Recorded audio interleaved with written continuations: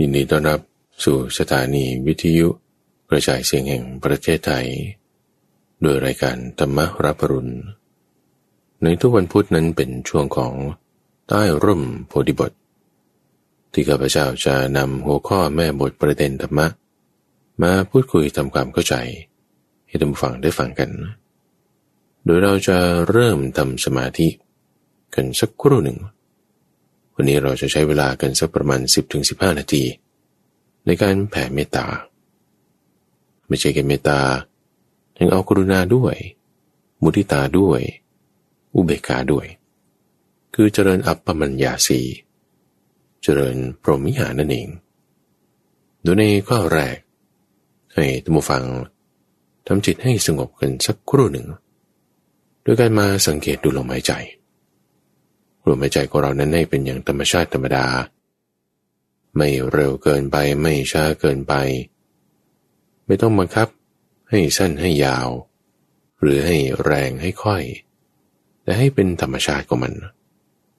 แค่คอยสังเกตดูอย่างเดียวไม่ได้ต้องอยากให้เขาเป็นยังไงหรือไม่อยากให้เขาเป็นยังไงแต่สังเกตดูนะที่ตำแหน่งใดตำแหน่งหนึ่งในที่นี้คือในโพรงจมูกตำแหน่งที่เรารับรู้ถึงกลิ่นได้เอาตำแหน่งนั้นเป็นตำแหน่งที่เราจะสังเกตดูลมหายใจของเราดูอยู่ยังเป็นธรรมชาติพอเราดูไปสักครู่หนึ่งแน่นอนว่าเราจะได้ยินเสียงอื่นๆต่างๆด้วยมีความคิดอย่างใดอย่างหนึ่งผ่านมาด้วยถ้าลืมตาก็เห็นภาพต่างๆนั่นนี่อันนี้ธรรมดาพอเห็นได้ยินคิดนึกไม่ลืมลมโดยความที่เราไม่ลืมลมนั่นแหละจิตใจของเราเนี่ยมันจะค่อยระงับลงไม่ได้ตามสิ่งอื่นๆต่างๆไปเพราะความที่ไม่หลงลืมลมหายใจความไม่ลืมไม่หลงนั้นคือสติความระลึกได้นั้นคือสตินั้นจะทำจิตของเราให้ระงับลงจนเป็นสมาธิเป็นอารมณ์เดียวสมาธิหรือความเป็นอารมณ์เดียวของจิตนี้คือความที่จิตนั้นมีกำลังเช่นถ้าเราเอาแว่นขยายมาถือนิ่งๆรวมแสงให้มันถึงจุดที่โฟกัสจุดเดียวในบรรยากาศที่เหมาะสมปรับจุดโฟกัสให้ถูกแล้วอยู่นิ่งๆเนี่ยพลังงานมันมากถึงระดับเผากระต่ายขึ้นได้เช่นเดียวกันตอนนี้เราปรับจิตของเรา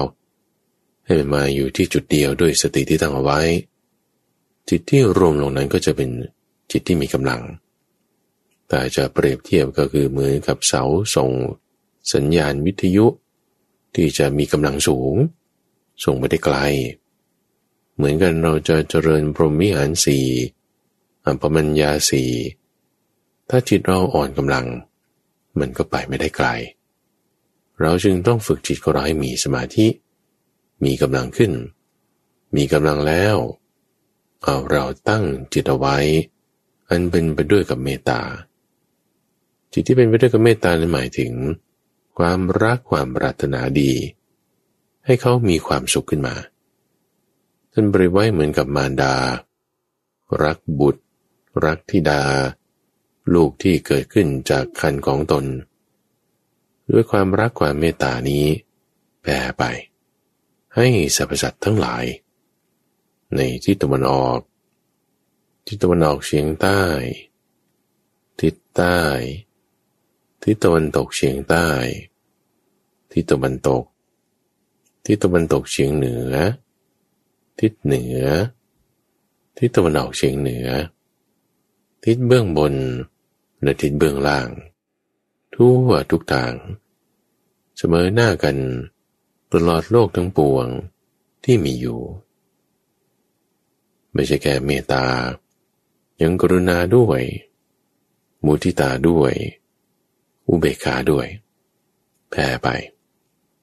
เป็นเปรียบไว้เหมือนกับคนเป่าสังที่มีกำลังแข็งแรงสามารถเป่าสังให้ได้ยินได้ทั้งสี่ทิศไม่ยากฉันใดให้แผ่จิตที่เป็นไปด้วยกับเมตตากรุณามุทิตาอุเบกขาแผ่ไปยังสรรพสัตว์ทั้งหลาย ให้สรรพสัตว์ทั้งหลายนั้นจงมีความสุขจงมีความเกษมจงมีความเจริญเราแผ่จิตที่เป็นไปด้วยกับอุเบกขามุทิตากรุณาและเมตตาแล้ว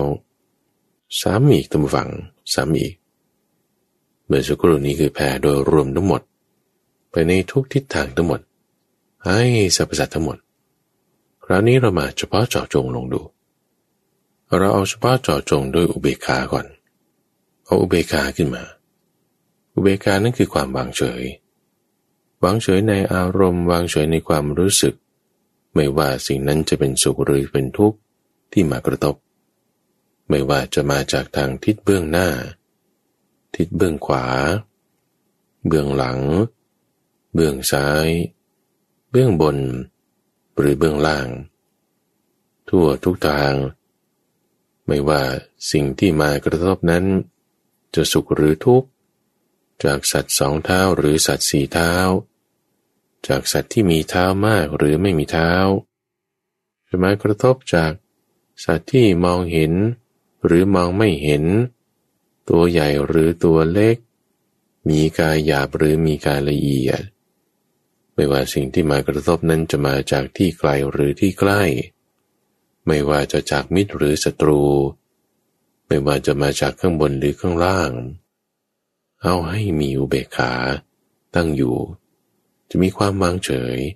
แผ่ไปในทุกทิศทางในทุกสรรพสัตว์ไม่ว่าสิ่งนั้นจะรักเราเกลียดเราชอบเราหรือยังไงก็ตาม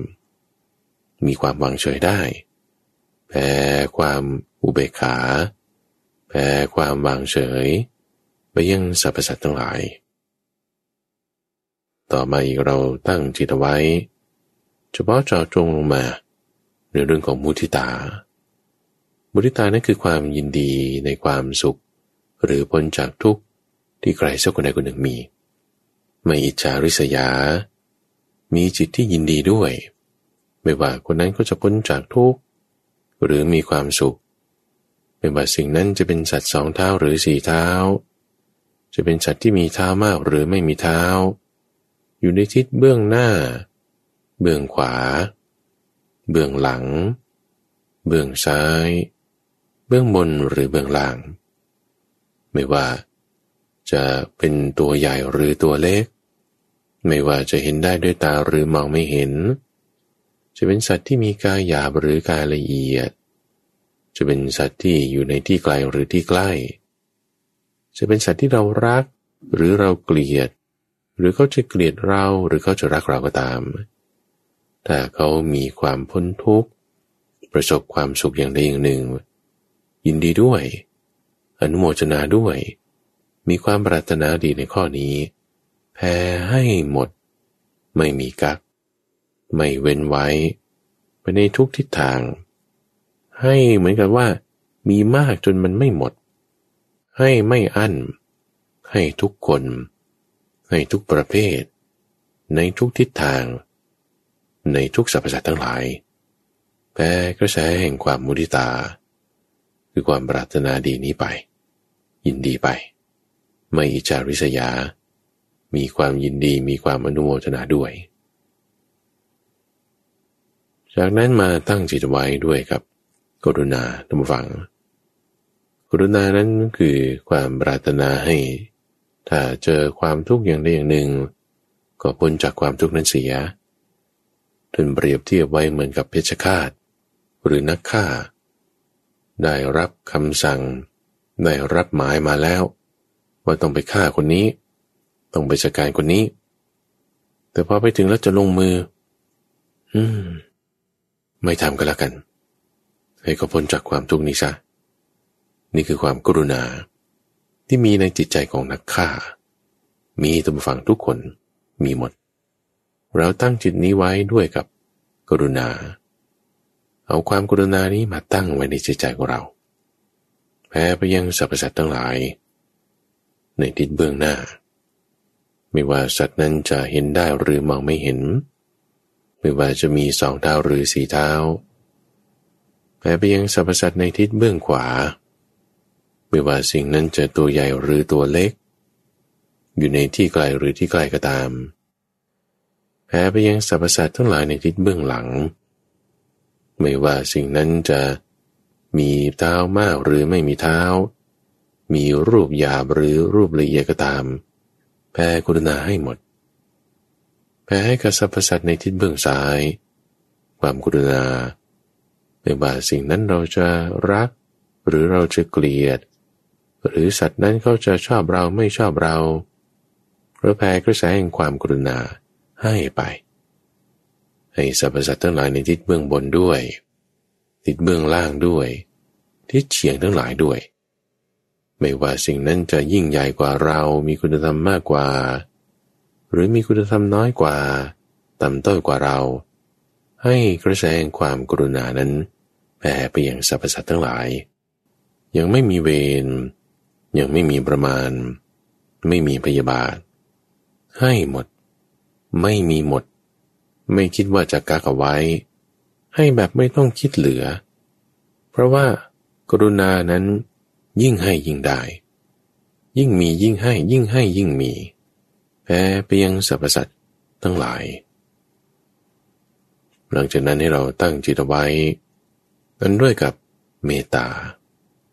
แผ่กระแสแห่งเมตตาเมตตาคือความปรารถนาให้สรรพสัตว์เหล่านั้นมีความสุขท่านเปรียบเทียบไว้เหมือนกับแม่ดูลูกต่อให้ลูกจะไม่ดียังไงก็ตามเป็นชายหรือหญิงก็ตามอยู่ไกลขนาดไหนก็ตามถ้านึกถึงลูกแล้วก็อยากให้ลูกนั้นมีความสุขแผ่กระแสแห่งความเมตตานี้ไปในทิศเบื้องหน้าไม่ว่าสัตว์นั้นจะตัวใหญ่หรือตัวเล็กไม่ว่าจะมี2 เท้าหรือ4 เท้าแผ่ให้สรรพสัตว์ในทิศเบื้องขวาไม่ว่าสรรพสัตว์นั้นจะมีเท้ามากหรือไม่มีเท้าจะอยู่ในที่ไกลหรือที่ใกล้แผ่ให้สรรพสัตว์ทั้งหลายในทิศเบื้องหลังไม่ว่าสัตว์นั้นจะมองเห็นได้หรือมองไม่เห็นจะอยู่ในรูปกายที่หยาบหรือรูปกายที่ละเอียดก็ตามให้กระแสความเมตตานั้นแผ่ไปแผ่ไปยังทิศเบื้องซ้ายไม่ว่าสิ่งนั้นเราจะรักชอบพอใจหรือเกลียดไม่พอใจหรือสรรพสัตว์นั้นจะเกลียดเราพอใจเราไม่พอใจเราอย่างไรก็ตามเราก็ให้กระแสความเมตตานี้แผ่ไปให้หมดให้จนคิดว่าไม่มีจะหมดไม่เหลือจะให้หมดแต่มันไม่หมดไงเพราะเมตตานั้นยิ่งให้ยิ่งได้แผ่กระแสความเมตตาไปเบื้องบนด้วยเบื้องล่างด้วยในทุกทิศทางด้วยเหมือนเสาอากาศวิทยุนี่แหละเขาส่งคลื่นไปเนี่ยทุกทิศทางให้สรรพสัตว์ทั้งหลายยังไม่มีประมาณไม่มีเวรไม่มีพยาบาทขอให้สรรพสัตว์ทั้งหลายนั้นมีความสุขมีความเกษมมีความเจริญท่านเปรียบไว้เหมือนกับคนเป่าสังที่มีกำลังแข็งแรงสามารถเป่าสังให้ได้ยินได้ทั้ง4 ทิศไม่ยากฉันใดเราพึงตั้งจิตไว้อันเป็นไปด้วยกับเมตตาตั้งจิตไว้อันเป็นไปด้วยกับกรุณาตั้งจิตไว้อันเป็นไปด้วยกับมุทิตาและตั้งจิตไว้อันเป็นไปด้วยกับอุเบกขา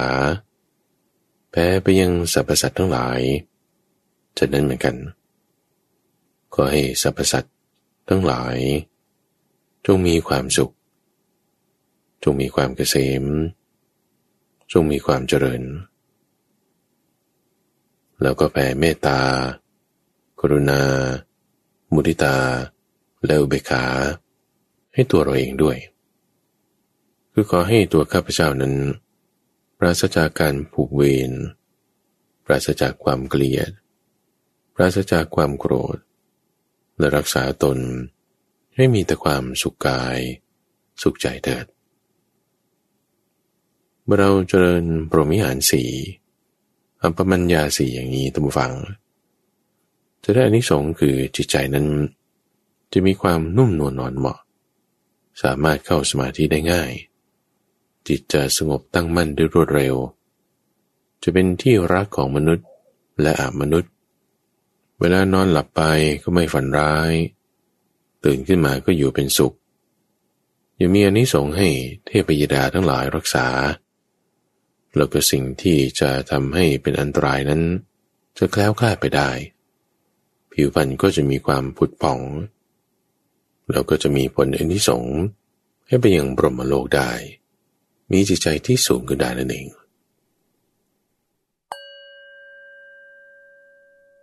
เอาล่ะท่านผู้ฟัง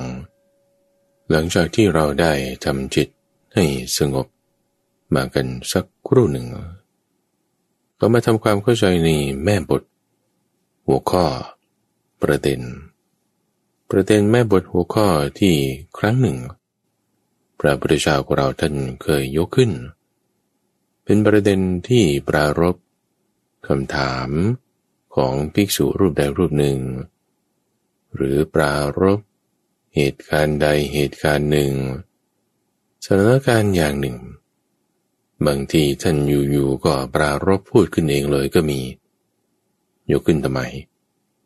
ยกขึ้นเพื่อที่จะให้เป็นเส้นทางเป็นหนทางที่จะนำพาเราไปสู่นิพพานได้หลายเหตุการณ์ท่านผู้ฟังแต่ละเหตุการณ์แต่ละสถานการณ์แต่ละประเด็นนั้นบางทีก็มีหลายข้อประเด็นหัวข้อนี้เราเรียกว่าเป็นแม่บทมาจากศัพท์ที่เราเรียกว่ามาติกาที่หัวข้อต่างๆเหล่านี้แหละที่เขาพยายามที่จะจดจำบอกต่อเล่าบันทึกเอาไว้เพื่อที่ไม่ให้ขาดคนที่เป็นมูลรากหมายถึงที่จะสืบต่อจดจำเพราะว่ามันสามารถนำไปใช้นำไปปฏิบัติได้คือถ้าลำพังเราฟังพยายามทำความเข้าใจในตัวฟังการศึกษาการเรียนมันก็ได้ระดับหนึ่งที่สำคัญก็คือว่าต้องเอามาทำการคิดวิเคราะห์แยกแยะแล้วยกตัวอย่างการใช้งานและที่สำคัญเลยทุกฟังมันจะไม่ลืมเลยมันจะจำได้ดีมันจะได้เกิดประโยชน์ที่สุดนั้นก็คือเอาไปใช้งานนั่นเองการนำไปใช้การนำไปปฏิบัติจึงจะเป็นจุดที่ทำให้แม่บทหัวข้อเหล่านี้ไม่ขาดผู้ที่จะสืบต่อว่ามีการทำการปฏิบัติอยู่ในกายวาจาใจจึงในตู้วันพุธทุกผู้ฟังเราจึงมีทั้งสองส่วนเอาสัก15 นาทีให้ทำจิตให้มีความสงบเย็นนั่นคือการปฏิบัติอีกประมาณสัก45 นาทีเราก็มาทำความเข้าใจในหัวข้อแม่บทเหล่านี้ในขณะที่ทำความเข้าใจก็ปฏิบัติไปด้วยทำความเข้าใจด้วยกำลังจิตที่ปฏิบัติมาด้วยจะทำให้ธรรมานั้นอยู่ว่าแต่ 84,000 เลยท่านผู้ฟังต่อให้ 840,000 หรือ 8,400,000 ก็สามารถที่จะจดจำให้มันเข้าไปอยู่ในจิตใจของเราได้แน่นอนบางคนอาจจะคิดว่าโอ้ยธรรมะมันเยอะมากแล้วฉันจะไปจำไว้จะปฏิบัติยังไงได้ท่านผู้ฟังมันอยู่ที่จิตของเราอันเดียวนี่แหละตอนที่พระพุทธเจ้าท่านบัญญัติแต่งตั้งเปิดเผยจำแนกแจกแจงก็มาจากจิตอันเดียวนี่แหละเวลาจะนำไปใช้นำไปทำนำไปปฏิบัติเอาใช้ยุมันเข้าทางหูไม่ใช่แค่หูยังจมูกลิ้นกายและใจตาด้วย6 ทางนี้ไม่ออกนอก6 ทางนี้แน่จะเข้าสู่จิตใจได้ก็ต้องผ่านทาง3 ขั้นคือศีลสมาธิปัญญาจะให้เกิดความเข้าใจตรงต่อที่กับจิตใจได้มันก็ต้องเป็นสมถะวิปัสสนาจะลึกลงไปเลยก็ต้องเป็นสติสัมปชัญญะคือปัญญาเวลาเราเข้าไปสู่ในจิตใจก็คือสู่จิตดวงเดียวนี่แหละอันเดียวสุดท้ายมันมารวมกันตรงนี้เพราะฉะนั้นเวลาเราทำความเข้าใจในหัวข้อธรรมะท่านผู้ฟังไม่ว่าจะโดยลึกลงไปว่ามันมีกี่ข้อรายละเอียดเป็นยังไง หรือโดยสูงขึ้นไปว่ามันอยู่ในหมวดหัวข้อไหนต่อไปหรือจะไปในทางขวางว่ามันจะมีที่เกี่ยวข้องเทียบเคียงกันว่ายังไงทั้งหมดเนี่ยมันเข้าสู่จิตใจของเรานั่นเองในทุกวันพุธนั้นเป็นช่วงของใต้ร่มโพธิบทที่ข้าพเจ้าจะนำเรื่องราวเหล่านี้แหละเป็นหัวข้อธรรมะนั้นมาพูดคุยกันวันนี้ก็นำหัวข้อที่ชื่อว่าประตู11 บานเป็นเรื่องราวที่ท่านพระอานนท์ได้เล่าให้กฤหบดีผู้หนึ่งชาวเมืองอัฏฐกะท่านผู้นี้ชื่อว่าทัสสมะเนื้อหาก็มาในพระสูตรที่ชื่อว่าอัฏฐกนาครสูตรซึ่งเนื้อหาตรงนี้ก็จะเหมือนกันกับในทัสสมสูตร2 เรื่องราวที่พูดถึงประตู11 บานคำว่าประตู11 บานนี้ไม่ได้เป็นพุทธพจน์ไม่ได้แม้เป็นคำของท่านพระอานนท์ด้วยซ้ำแต่เป็นคำที่ทัสสมะกฤหบดีท่านยกขึ้นตัวฟังอธิบายเปรียบเทียบถึงคนที่ไปหาขุมทรัพย์น่าฉันได้ลายแทงมาต้องการจะไปหาขุมทรัพย์แม้จะเจอทางเข้าแล้วขุดออกมาเนี่ยแน่นอนว่าร่ำรวยแน่มีลายแทงอยู่ไปหาอยู่เจอด้วยทีนี้เวลาเจอเนี่ยไม่ได้เจอทางเข้าแค่ขุมทรัพย์ขุมเดียวนะแต่ว่ามันต่อไปอีกแล้วก็ต่อไปอีกขุมแรกเจอแล้วมีลายแทงต่อไปขุมที่2นี่ก็อยู่ตรงนั้นเจอขุมที่2แล้วมีขุมที่3ต่อไปตรงนั้นโธ่เจอทางเข้าของขุมทรัพย์ตั้ง11 ขุมนู่นน่ะจึงเป็นที่มาของคำว่าประตู11 บานก็คือทางเข้าสู่ขุมทรัพย์สู่สิ่งที่มีค่าเนี่ยถึง11 จุดด้วยกันจุดที่มันจะเข้าได้ขุมทรัพย์นี่ก็เป็นขุมใหญ่ไม่ใช่แค่มีทางเข้าเดียวเรื่องราวตรงนี้ที่ท่านพระอานนท์ได้เล่าอธิบายเอาไว้ก็ปรารภคำถามของกฤหบดีผู้นี้แหละท่านผู้ฟังที่ก็มาถามถึงว่าธรรมะอะไรสักอย่างหนึ่งเนี่ยมีไหมที่ว่าเมื่อบุคคลผู้ไม่ประมาทมีความเพียรมีใจเด็ดเดี่ยวอยู่จากจิตที่มันยังไม่หลุดพ้นเนี่ยมันจะต้องหลุดพ้นจากอาสวะที่มันยังไม่สิ้นหมดไปมันต้องหมดไปสามารถที่จะบรรลุถึงธรรมที่ปลอดโปร่งปราศจากกิเลสเข้าสู่ธรรมะที่มันไม่มีอื่นยิ่งกว่ามีไหมมาถามท่านพระอานนท์เนี่ยก็เพื่อที่จะถามถึงสิ่งที่พระผู้มีพระภาคผู้ทรงรู้ทรงเห็นทรงเป็นอรหันตสัมมาสัมพุทธะเนี่ยท่านมีบอกสอนเอาไว้ไหมท่านพระอานนท์ท่านผู้ฟังเป็นเหมือนกับขุนคลังจะพูดง่ายๆก็เป็นฐานข้อมูลเป็นดัตต้าเบสคลังของธรรมะว่าในบรรดาที่พระพุทธเจ้าสอนหัวข้อหมวดธรรมอันเนี้ยมีไหมธรรมะอันใดอันหนึ่งที่จะพูดง่ายๆคือให้ถึงนิพพานได้ว่างั้นเถอะให้จิตที่มันยังไม่หลุดพ้นให้หลุดพ้นอาสวะที่มันยังไม่สิ้นก็ให้สิ้นให้รู้ถึงนิพพานได้ท่านพระอานนท์บอกว่ามีอยู่ประเด็นหนึ่งที่น่าสนใจในเรื่องราวนี้ก็คือว่าทำไมกฤหบดีคนนี้ที่เขาอยู่ที่เมืองอัฏฐกะเดินทางมาที่เมืองปาทลีบุตร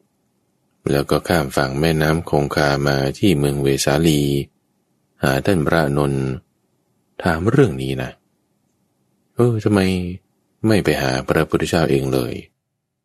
เพราะในพระสูตรนี้เขาก็ไม่ได้บอกถึงด้วยว่าพระพุทธเจ้านั้นประทับอยู่ที่ไหนซึ่งปกติแล้วในพระสูตรเรื่องราวเนี่ยต่อให้เรื่องนั้นไม่ได้เกี่ยวกับพระพุทธเจ้าคือหมายถึงไม่ใช่เป็นพระพุทธเจ้าตรัสเป็นท่านพระสารีบุตรคุยกับท่านพระโกฏฐิกะเขาก็ยังจะต้องบอกว่าตอนนั้นเนี่ยพระพุทธเจ้าประทับอยู่ที่ไหนแต่เรื่องนี้ไม่ปรากฏเห็นเลย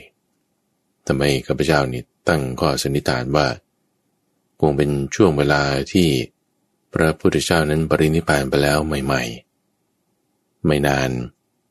แล้วท่านพระอานนท์เนี่ยก็มักจะอยู่ที่เมืองเวสาลีแล้วกิจการงานในสมัยนั้นที่เมืองปาตลีบุตรนี่ก็มีมากโดยพระเจ้าอาชาติศัตรูเนี่ยพยายามที่จะพัฒนาเมืองปาตลีบุตรให้มาเป็นเมืองที่สำคัญในการที่จะบุกไปตีในแคว้นไวสาลีก็คงจะเป็นสถานการณ์เวลานั้นที่อาจจะมีการสั่งซื้อสินค้าส่งข้าวของมาจากเมืองอัตกาชนบทปลายแดนโดยมีนายทัศมะนำมาแล้วพระพุทธเจ้าไม่อยู่จะไปหาใครเอาก็ไปหาพระอานนท์แล้วกันถ้าจะถามคำถามลึกซึ้งถึงนิพพานนี่ท่านตรัสไว้ว่าอย่างไงพระพุทธเจ้าท่านพระอานนท์น่าจะเป็นฐานข้อมูลให้เสิร์ชหาประเด็นต่างๆเหล่านี้ได้อันนี้ข้าพเจ้าสันนิษฐานเอานะในส่วนที่เป็นคำอธิบายอะไรต่างๆในพระสูตรนี้ก็ไม่ได้มีบอกเอาไว้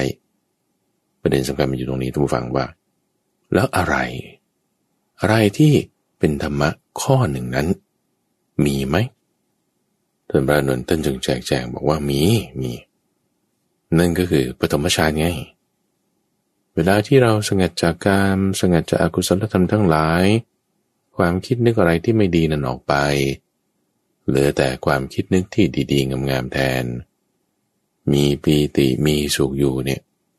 อันนี้คือปฐมฌานนะตรงเนี้ยเป็นทางเป็นเหมือนกับประตูแต่คุณจะเปิดประตูได้หรือไม่มันอยู่ที่ตรงนี้ต่างหากว่าเห็นไหมรู้ชัดไหมว่าแม้ในปฐมฌานเนี่ยว่ามีเหตุปัจจัยปรุงแต่งขึ้นมีเหตุปัจจัยทำให้เกิดขึ้นสิ่งใดสิ่งหนึ่งที่มีความเกิดขึ้นโดยอาศัยเงื่อนไขปัจจัยสิ่งนั้นย่อมไม่เที่ยงมีความดับไปเป็นธรรมดาแค่นี้แหละคือสมถะและวิปัสสนาเรามาฟังตรงนี้กันสักนิดหนึ่งท่านผู้ฟังบทพยัญชนะที่ทั้งเป็นตรงจุดคำถามและเป็นทั้งตรงจุดคำตอบที่ท่านได้ถามไว้ที่ท่านได้ตอบเอาไว้ทัศมะครบดีถามอย่างนี้บอกว่าข้าแต่ท่านพระอานนท์ผู้เจริญธรรมะอันหนึ่งที่เมื่อภิกษุผู้ไม่ประมาทมีความเพียรมีใจเด็ดเดี่ยวอยู่จากจิตที่ยังไม่หลุดพ้นย่อมหลุดพ้น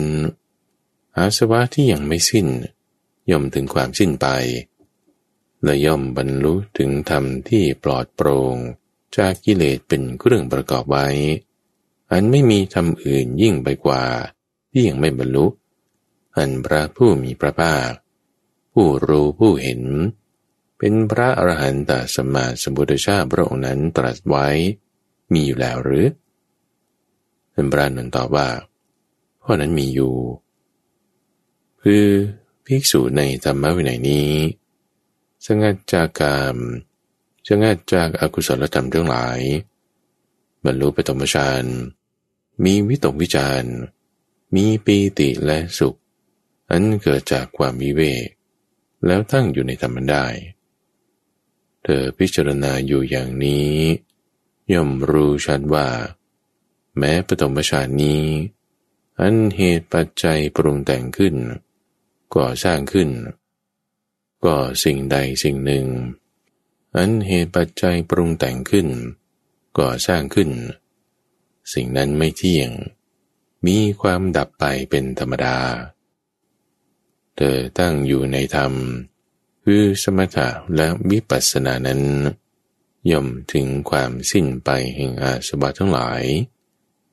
ถ้าไม่ถึงความสิ้นไปแห่งอาสวะทั้งหลายเพราะยังมีความยินดีเพลิดเพลินในธรรมคือสมถะวิปัสสนานั้นก็จะถึงความสิ้นไปแห่งสังโยชน์เรื่องร้ายรัดเบื้องต่ำ5อย่างเธอย่อมเป็นโอปาติกะคือผุดเกิดขึ้นจะปรินิพพานในภพที่ไปเกิดนั้นไม่เวียนกลับจากโลกนั้นเป็นธรรมดาพระบดีนี่แหละคือธรรมะอันหนึ่งที่เมื่อภิกษุผู้ไม่ประมาทมีความเพียรมีใจเด็ดเดี่ยวอยู่จากจิตที่ยังไม่หลุดพ้นย่อมหลุดพ้นอาสวะทั้งหลายที่ยังไม่สิ้น ย่อมถึงความสิ้นไปย่อมบรรลุถึงธรรมที่ปลอดโปร่งจากกิเลสอันเป็นเครื่องประกอบไว้อันไม่มีธรรมอื่นยิ่งไปกว่าที่ยังไม่บรรลุอันพระผู้มีพระภาคผู้ทรงรู้ทรงเห็นเป็นอรหันตสัมมาสัมพุทธเจ้าพระองค์นั้นตรัสไว้แล้วสั้นๆแค่นี้ท่านฟังเรามาวิเคราะห์ข้อความสั้นๆตรงนี้ที่สำคัญนั่นก็คือคำว่าสมถะวิปัสสนานั่นเองส่วนที่เป็นสมถะนั้นก็คือสมาธิในที่นี้หมายถึงปฐมฌานส่วนที่เป็นวิปัสสนาในที่นี้ก็หมายถึงเห็นความไม่เที่ยงในปฐมฌานนั้นว่าปฐมฌานนั้นอาศัยเหตุเกิดขึ้นสิ่งใดเกิดแบบนี้มันก็ไม่เที่ยงการเห็นความไม่เที่ยงนั้นคือวิปัสสนาสองอย่างนี้ประกอบกันนี่แหละมันจะทำให้บรรลุถึงนิพพานได้แม้แต่ว่าถ้ายังยินดีในสมถะวิปัสสนาอยู่นะอย่างน้อยๆเนี่ยก็ต้องได้เป็นอนาคามีนะเพราะว่ายังมีความยินดีในข้อนั้นอยู่ความยินดีในที่นี้ก็คือยังมีอวิชชาอยู่นั่นแหละยังมีความเป็นตัวตนว่าฉันมีสมาธิมีวิปัสสนาทีนี้จะบอกว่าวางทั้งสองอย่างได้เข้าใจถึงความที่สิ่งนั้นเป็นอวิชชามีอวิชชาเป็นรากฐานอยู่ก็สามารถวางแม้สมถวิปัสสนาวางอวิชชานั้นได้บรรลุนิพพานได้ด้วยข้อความสั้นๆตรงนี้ทุกฝังแบบว่าข้าราชบดีผู้ครองเรือนเดินทางมาจากทางไกลมาถามเรื่องเข้าสู่มรรคผลนิพพานท่านพระอานนท์นี่แบบจัดหนักเลยเอาสั้นๆตรงเนี้ยแต่ว่าเอาเต็มเลยเหมือนตอกลงไปนี่เอาตรงจุดตรงประเด็นที่สุดแล้วถามนี่ก็ถามตรงจุดตรงประเด็นเรื่องนิพพานไม่ได้ถามว่าจะทำยังไงถึงจะค้าขายร่ำรวยไม่ได้ถามว่าทำยังไงถึงจะพ้นจากโรคไม่เลยนะถามเข้าจุดเข้าประเด็นท่านก็ตอบให้เข้าจุดเข้าประเด็นอันนี้นะคือประตูบานแรกท่านอธิบายถึงอีกท่านผู้ฟังว่าไม่ใช่แค่ปฐมฌานนี้นะที่เป็นอย่างนี้นะยังฌานสองคือทุติยฌานยังฌานสามคือตติยฌานยังฌานสี่คือจตุตฌานเหมือนกันเลยแบบนี้เหมือนกันหมดแล้วไม่ใช่แค่รูปฌานสี่นะยังอัปปมัญญาสี่อีกด้วยคือเมตตาไงเมตตากรุณามุทิตาแล้วก็อุเบกขาในลักษณะอย่างที่เราฝึกปฏิบัติกันมาเมื่อสักครู่นี่แหละโดยบทเพียรชนะแบบนั้นมันไม่มีเวรไม่มีประมาณไม่มีพยาบาทให้กับทุกสรรพสัตว์ในทุกทิศทางไม่มีเว้นไว้เอามาแทนใส่ในฌาน1 2 3 4นั้นได้เลยเรื่องของเมตตากรุณามุทิตาแล้วก็อุเบกขายังไม่ใช่แค่รูปฌานสี่ไม่ใช่แค่อัปปมัญญาสี่ยังมีอรูปฌานอีกสี่อีกนะท่านฟังยังมีอรูปฌานอีก3อย่างด้วยนะคืออากาสานัญจายตนะวิญญาณัญจายตนะอากินจัญญายตนะนี่ยังมีอีก3เพราะฉะนั้น4 บวก 4 บวก 3มันก็ได้11ไง11อย่างเนี้ยเป็นหัวข้อที่เราว่าเป็นช่องทางเป็นประตูที่ท่านพระอานนท์บอกว่าพวกนี้มันไม่เที่ยงนะอาศัยตรงนี้ก่อนนะแล้วก็เห็นความไม่เที่ยงในธรรมนั้นคือทั้ง11อย่างนั้นอย่างใดอย่างหนึ่ง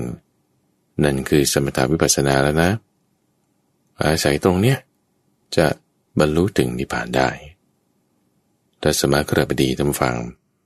ได้ฟังเรื่องราวแค่นี้นะซาบซึ้งใจมากบอกว่าตัวเองเนี่ยมาแสวงหาขุมทรัพย์อยู่1 ขุม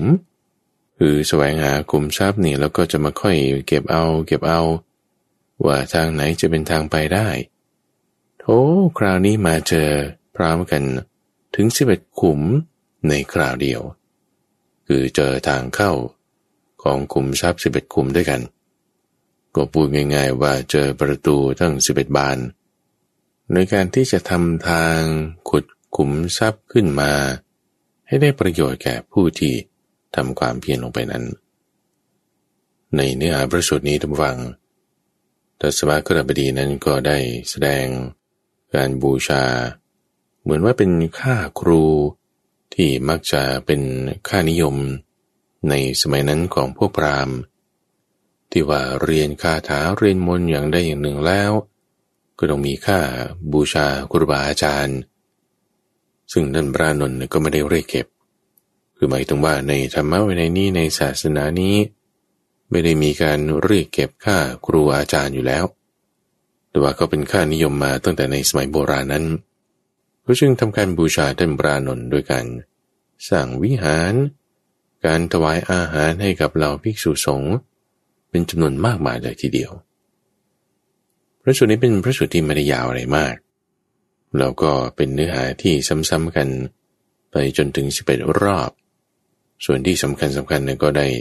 มาเล่าให้ท่านผู้ฟังไปแล้วนั่นแหละมาอ่านให้ฟังสั้นๆแต่ประเด็นที่น่าสนใจน่าสงสัยที่ในช่วงของใต้ร่มโพธิบทนั้นเราควรจะทำการวิเคราะห์กันต่อไปในหมวดหัวข้อนี้ทำไมไม่มีเนวสัญญานาสัญญายตนะแล้วก็ไม่มีสัญญาเวทายตานิโรธทำไมก็ในเมื่อยกรูปฌานสี่ยกอัปปมัญญาสี่แหมรูปฌานอีก4ข้อก็น่าจะจัดไปให้เต็มยังต่อไปอีกถึงสัญญาเวทายตานิโรธก็น่าจะจัดไปด้วยเนี่ยนะข้อสังเกตที่ข้าพเจ้าตั้งเอาไว้อันนี้มโนเอาเองว่าอาจจะเป็นการที่ท่านพระอานนท์คือท่านไม่ได้บรรลุเองหรือเปล่าในข้อนั้นคือถ้าพระพุทธเจ้าปรินิพพานไปแล้วพระอานนท์ก็ต้องบรรลุเป็นพระอรหันต์แล้วล่ะแต่อาจจะเป็นเพราะว่าท่านไม่ได้บรรลุฌานในข้อนั้นหรือเปล่าในข้อเนวสัญญานาสัญญายตนะแล้วก็สัญญาเวทายตานิโรธ2อย่างนั้นอันนี้ก็เป็นข้อสังเกตอย่างหนึ่งแต่ว่าเงื่อนงำมันมีท่านอาจจะบรรลุก็ได้ถ้าเพราะว่าเรามาดูในพระสูตรอื่น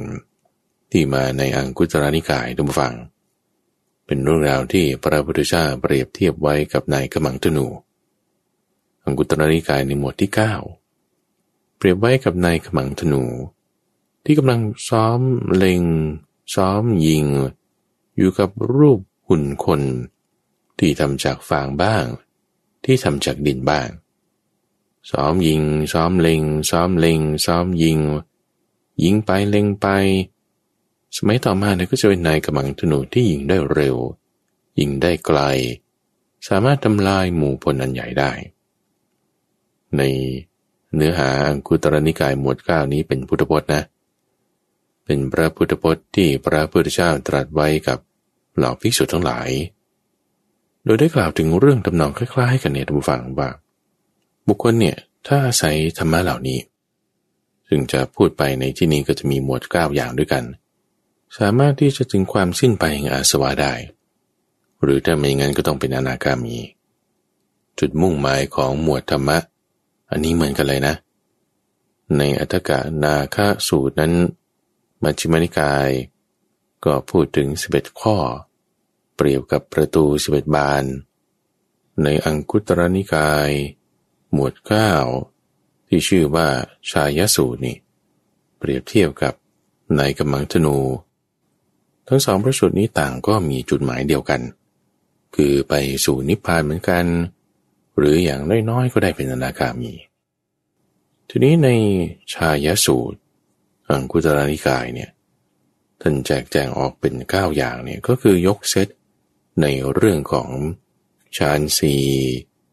โดยเอาเนวสัญญานาสัญญายตนะแล้วก็สัญญาเวทายตานิโรธมารวมกันเป็นสมาธิ9อย่าง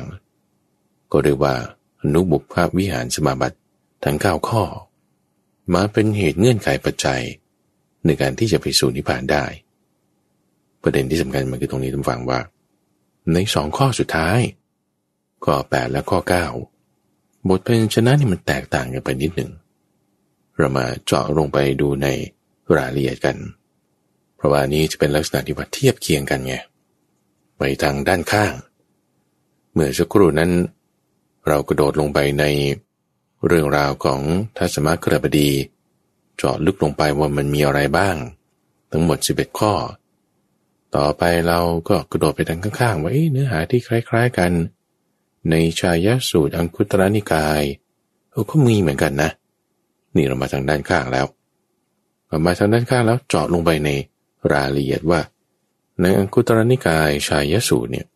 ท่านว่าไว้ในรายละเอียดว่ายังไงมีแตกต่างกันที่น่าสนใจตรงนี้ทุกฝั่งแล้วบอกว่าความสิ้นอาสวะมีได้เพราะอาศัยฌานหนึ่งคือปฐมฌานความสิ้นอาสวะมีได้เพราะอาศัยทุติยฌานตติยฌานจตุตฌานความสิ้นอาสวะมีได้เพราะอาศัยอากาสานัญจายตนะวิญญาณัญจายตนะอากิญจัญญายตนะเนวสัญญานาสัญญายตนะแล้วก็สัญญาเวทายตานิโรธนี่เปิดหัวมาแต่ละข้อเนี่ยเหมือนกันตรงนี้จุดมุ่งหมายที่จบลงไปก็อย่างน้อยๆก็ต้องเป็นอนาคามีหรืออย่างสูงสุดก็ต้องเป็นพระอรหันต์ก็เหมือนกันตรงนี้ด้วยแต่ว่าไส้ในมันแตกต่างกันนิดหนึ่งนะผู้ฟังโดยก็เริ่มต้นรายละเอียดของฌานแต่ละข้อปฐมฌานเป็นยังไงก็สงัดจากกามสงัดจากอกุศลธรรมทั้งหลายมีวิตกวิจารมีปีติสุขว่าไปนี่คือส่วนที่เป็นสมาธิก็ไล่ไปในเอารูปฌานก่อนแล้วกันนะฌาน1 2 3 4ก็ว่าไปเสร็จแล้วตรงส่วนที่เป็นวิปัสสนาตรงนี้ท่านบอกไว้อย่างนี้บอกว่าในปฐมฌานทุติยฌานตติยฌานแล้วก็จตุตฌาน4ข้อเนี้ยมีรูปเวทนาสัญญาสังขารและวิญญาณที่กำลังทำหน้าที่กันอยู่เธอเห็นธรรมเหล่านี้โดยความเป็นของไม่เที่ยงเป็นทุกข์เป็นหัวฝีเป็นโรคเป็นลูกศรเป็นความยากลำบากเป็นอาพาธเป็นดังของผู้อื่นให้ยืมมาเป็นของแตกสลายเป็นของว่างเป็นของไม่ใช่ตนในขันธ์ห้านั้นเห็นโดยความเป็นของไม่เที่ยง11แบบนี้แล้วก็น้อมจิตไปสู่อมตะธาตุว่าโอ้ยในนิพพานนี่นะอมตะธาตุนี่คือนิพพานนี่นะไม่มีสิ่งเหล่านี้นะไม่มีรูปหมายถึงขันธ์ห้าที่จะทำให้เกิดความไม่เที่ยงหมายถึงอนิจจลักษณะ10อย่างไม่มีน้อมจิตไปสู่จุดนั้นพอน้อมจิตไปแล้วตรงนี้แหละท่านผู้ฟังที่ว่าจะทำให้ถึงการบรรลุธรรมได้เรื่องของอนิจจลักษณะ10อย่างข้าพเจ้านี่เคยนำมาพูดอยู่แล้วในช่วงของจิตตวิเวกก็อยู่เป็นประจำอาจจะ 2-3 เดือนครั้งหนึ่งหรือเดือนละครั้งหนึ่งที่จะนำเรื่องของอนิจจังทุกขังอนัตตามาแจกแจงไปในรูปแบบต่างๆรูปแบบ11อย่างที่ว่าเป็นหัวฝีเป็นลูกศรเป็นของยืมเข้ามาเป็นยังไงอันนี้เคยอธิบายไปแล้วท่านผู้ฟังสามารถไปติดตามหาฟังกันได้เรื่องของขันธ์ห้าก็ได้เคยพูดไปบ้างแล้วจะได้เอา2อย่างมารวมกันว่าไม่เที่ยงอยู่ในขันธ์ห้านี้นั่นเองคุณจะเห็นได้ยังไงนะก็ตรงนี้เป็นวิปัสสนาไงก็จะได้ด้วยการที่ว่าทำสมาธิให้เกิดขึ้นฝึกอย่างเงี้ยเป็นประจำเหมือนกับนายกำลังธนูทำอยู่เรื่อยๆอันนี้คือเปรียบเทียบด้วยนะเปรียบเทียบอุปมาเนี่ยโดยพระพุทธเจ้าด้วยนะไม่เหมือนเมื่อสักครู่นี้ในอัตถกนาครสูตรที่เปรียบเทียบนั้นคือโดยทัศมคฤบดีท่านยกขึ้นเปรียบเทียบในอังคุตรนิกายนี้พระพุทธเจ้ายกขึ้นเปรียบเทียบเองเลยเหมือนนายกำลังธนูต่อไปอีกท่านผู้ฟังเพราะว่าในหมวด9นี้นอกจากรูปฌานแล้วยังมีอรูปฌานด้วยแต่ในอรูปฌานเนี่ยท่านแบ่งไว้เป็น2ส่วนอีกโดยเอา3ข้อแรกคืออากาสานัญจายตนะวิญญาณัญจายตนะแล้วก็อากิญจัญญายตนะ นี่แบ่งไว้หมวดหนึ่งเหมือนที่ท่านพระอานนท์แบ่งเลยนะเอา3 ข้อนี้มาเอามาแล้วพูดยังไง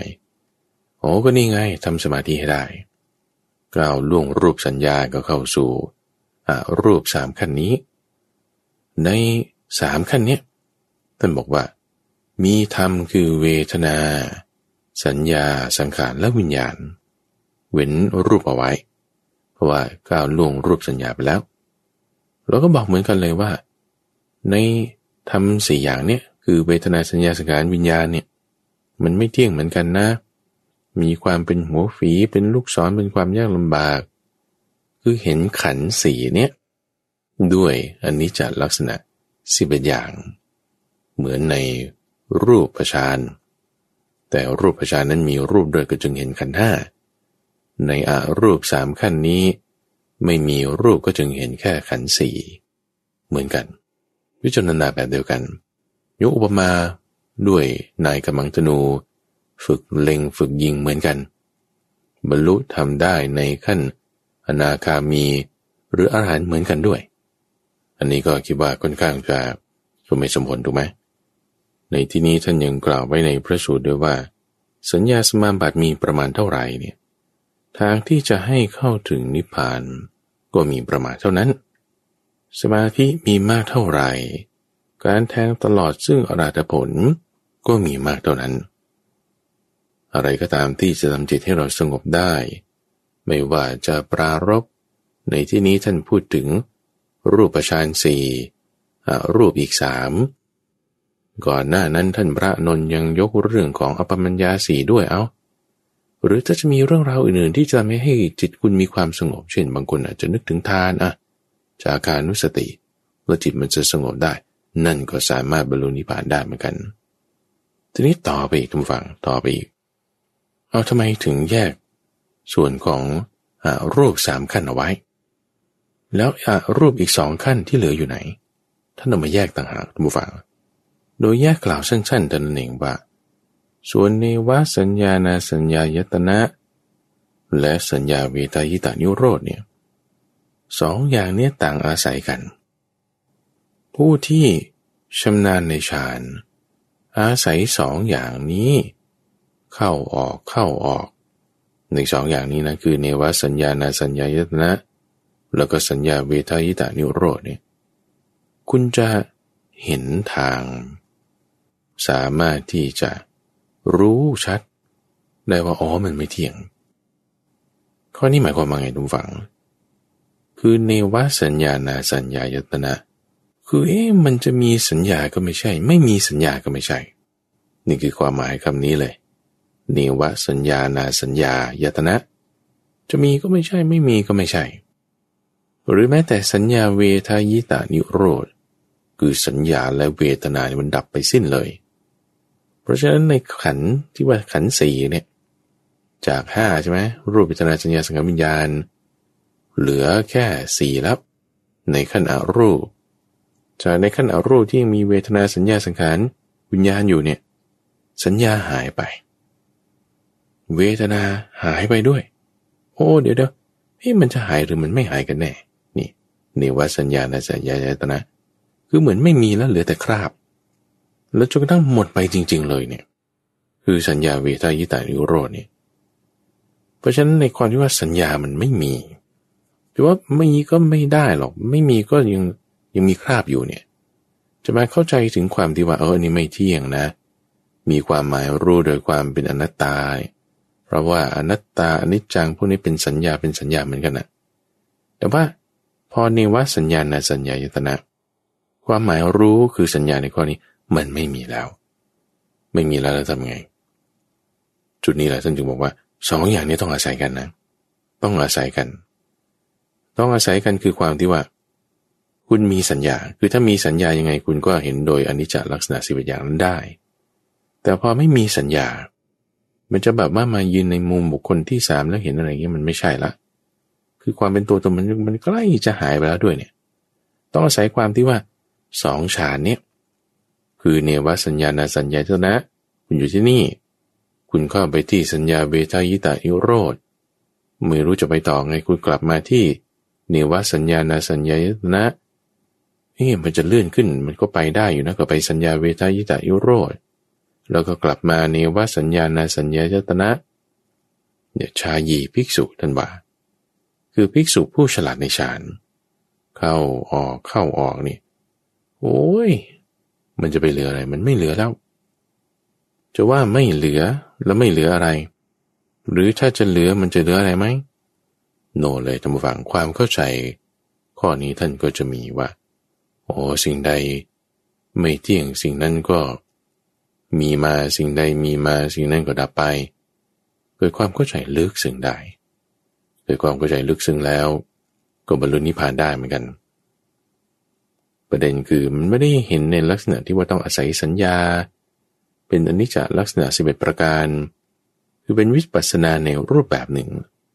ที่ไม่ได้ว่าจะอธิบายเป็นสัญญาได้ท่านจึงเรียกว่าเป็นอายตนะแบบหนึ่งเรียกว่าเนวสัญญาณสัญญายตนะแล้วก็ในข้อนี้ทำฟังในบทพยัญชนะที่แตกต่างกันที่เนื้อหาตามในชายสูตรอังคุตรนิกายเปรียบเทียบกับนายกมังธนูเนี่ยแยกส่วนอธิบาย2ข้อนี้เอาไว้จึงทำให้ข้าพเจ้าคิดว่าโอ้นี่แหละจึงเป็นเหตุที่ให้ท่านพระอานนท์ไม่ได้อธิบายให้ทัสมะคฤหบดีฟังไม่ได้ยกเรื่องของเนวสัญญาณสัญญายตนะแล้วก็สัญญาเวทายตานิโรธทำให้เป็นประตูไปอีก13บานเนี่ยไม่ต้องพูดถึง2ข้อนี้เพราะว่าลักษณะการเห็นการพิจารณานั้นมันจะแตกต่างกันคือในส่วน11ข้อเนี่ยคุณอยู่ที่ประตูคุณพิจารณาคุณเห็นชัดเจนได้แต่ในฌาน2อันหลังคือเนวสัญญาณสัญญายตนะและสัญญาวิทายตานิโรธเนี่ยประตูนี่มันก็ไม่เห็นละมันต้องอาศัยกันละกันมันจึงเป็นอีกลักษณะหนึ่งอันนี้คิดว่าเป็นข้อสังเกตที่ข้าพเจ้าตั้งไว้ว่าทำไมท่านพระอานนท์ถึงไม่ได้กล่าวถึง2ข้อนี้ให้มันเป็น13ข้อไปอย่างไรก็ตามทุกฝั่งในการทำความเข้าใจของเราเนี่ยก็ต้องอาศัยการปฏิบัติสมาธิก็ต่างๆเราก็ฝึกทำให้มีความละเอียดมากยิ่งขึ้นก็จะทำให้เกิดความเข้าใจเป็นขั้นเป็นตอนได้อันนี้เนื้อหาที่ข้าพเจ้ายกมานี่คือเอาตามเรื่องราวที่มาในพระสูตรท่านผู้ฟังอาจจะไปลองอ่านทบทวนดู2ข้อนี้เปรียบเทียบกันถ้าไม่เข้าใจเริ่มจากจุดตรงที่เราเข้าใจก่อนประตูเนี่ยเราเข้าเราออกทุกวันทำไมเราจะไม่เข้าใจนี่เคยเปรียบเทียบไว้ด้วยซ้ำว่าเวลาที่มีอหิวาตกโรคระบาดขึ้นเนี่ยคนเขาพังฝาเรือนหนีออกไปได้ออกทางประตูไม่ได้นะเขาจึงต้องมีประตูเฉพาะที่ทำขึ้นที่ว่าประตูทั่วๆไปเพราะว่าเชื้อโรคหรือว่าอะไรมันจะไปอยู่ตรงนั้นจับตรงมือประตูเนี่ยแล้วมาจับตาจับจมูกเชื้อโรคมันก็เข้าไปโควิดหรือไม่ก็โรคอหิวามันก็ติดผ่านกันทั้งนั้นเขาก็ต้องออกประตูพิเศษสร้างประตูขึ้นมาใหม่พังฝาเรือนออกไปเราจะออกไปสู่นิพพานก็ต้องด้วยประตูที่เราสร้างขึ้นคือสมาธิคือวิปัสสนา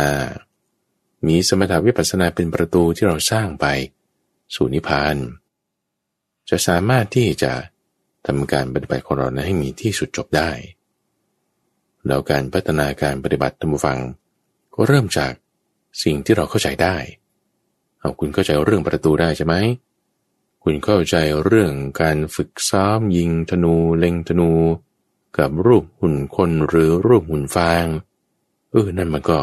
เป็นการฝึกการกระทำเริ่มจากจุดตรงนั้นที่เรามีอยู่ทำได้พัฒนาให้เจริญมีมากขึ้นก็จะทำให้เกิดความเข้าใจในธรรมวินัยนี้เพิ่มเติมขึ้นได้แน่นอนในช่วงของใต้ร่มโพธิบทนี้ท่านผู้ฟังยังมีคำถามข้อเสนอแนะหรือสิ่งใดๆสามารถติดตามกับทางรายการได้โดยส่งเป็นจดหมายหรือว่าไปรษณียบัตรมาได้ที่วัดป่าดอนหายโศกเลขที่1หมู่8ตำบลดอนหายโศกอำเภอหนองหานจังหวัดอุดรธานี41130หรือว่าที่เว็บไซต์ donhaisok.fm ก็ได้ช่วงของใต้ร่มโพธิบทนั้นจะมาพบกับท่านผู้ฟังเป็นประจำในทุกวันพุธตั้งแต่เวลา 5:00 ถึง 6:00 น.ท ทางสถานีวิทยุกระจายเสียงแห่งประเทศไทยท่านสามารถรับฟังได้ในระบบพอดแคสต์หรือว่าที่เว็บไซต์ donhaiso.fm ข้าพเจ้าพระมหาไพบูลย์อาภิปุณโญจากวัดป่าดอนไฮโศกพบกันใหม่ในวันพรุ่งนี้เจริญพร